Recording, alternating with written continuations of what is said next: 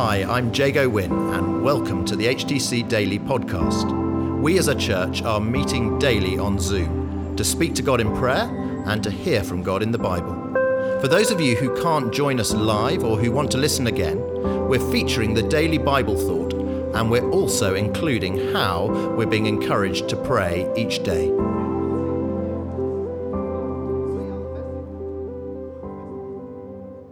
Hi everyone, for those who haven't met me, I'm Bonnie, and I've been working at HTC for around a month now as the youth pastoral assistant, so really looking forward to meeting some more of you. So yesterday we looked at the start of Jesus' conversation with the disciples on why we should not worry and why worrying doesn't add any value to our lives. So today we're going to be looking at the next part of that. So that's in Luke 12:27 to 31. So I'm just going to go ahead and read that. Consider how the wildflowers grow. They do not labor or spin. Yet I tell you, not even Solomon in all his splendor was dressed like one of these. If this is how God clothes the grass of the field, which is here today and tomorrow is thrown into the fire, how much more will he clothe you, you of little faith? And do not set your heart on what you will eat or drink. Do not worry about it. For the pagan world runs after all such things, and your Father knows that you need them. But seek his kingdom, and these things will be given to you as well. Now, I absolutely love this section from Jesus because not only does he recognize that we worry and tell us that we shouldn't worry, but he tells us what we should be doing instead. Instead of spending our time consumed by worries, Jesus tells us to seek his kingdom, and these things that we're worried about will be provided in the final verse. So what does seeking his kingdom mean? Well, this means making Jesus the priority, the Lord and the King of all areas of our lives.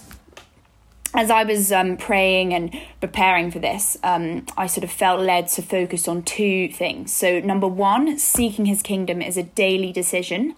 And two, seeking his kingdom brings a shift in our perspective. So seeking his kingdom is a daily decision.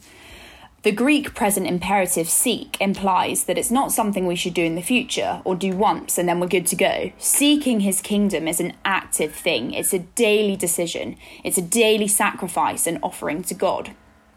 Throughout the Gospels, Jesus constantly went to quiet places and he prayed. He prioritized time alone with his heavenly Father, and this formed the foundation of his ministry.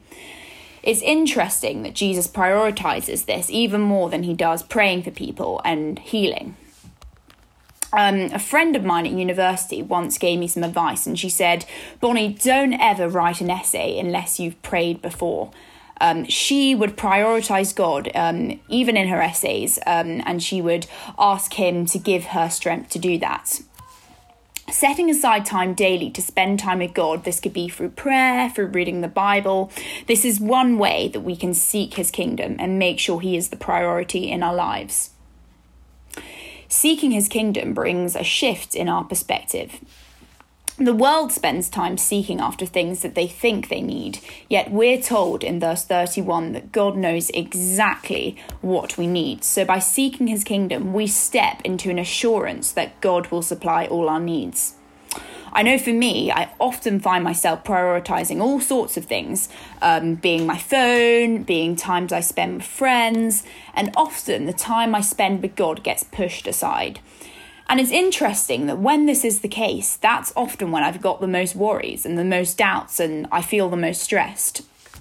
Because friends, if we're not seeking his kingdom first, if he's not the priority, then something else is. So of course we won't have much faith because our faith will be in something else. When Jesus walks on water and appears to his disciples in Matthew 14, they're absolutely terrified and they doubt that it's him who's walking on the water. When Peter realizes that it's Jesus, he looks towards him, but he gets distracted by the storm and he takes his eyes off Jesus. And in that moment, he begins to sink. In that moment, his perspective changes and he forgets what Jesus can do and all that he has done.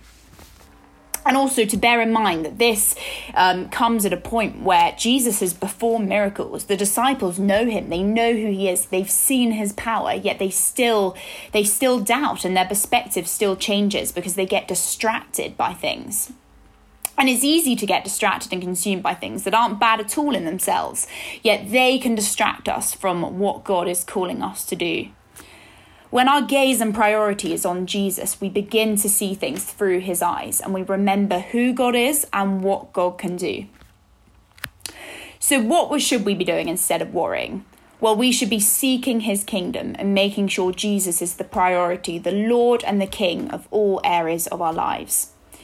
Seeking his kingdom is a daily decision, and seeking his kingdom brings a shift in our perspective. So I would love us to spend some time praying for two things this morning. First of all, spending some time praying and sort of having some time with God, asking him to highlight areas where perhaps we're not prioritizing him, where we're not seeking his kingdom. And let's ask that God would teach us to be better at prioritizing. And secondly, let's spend some time seeking his kingdom for our local community, for London, for Clapham. And let's pray that God would move in power and provision for Revitalise and just all that's going on.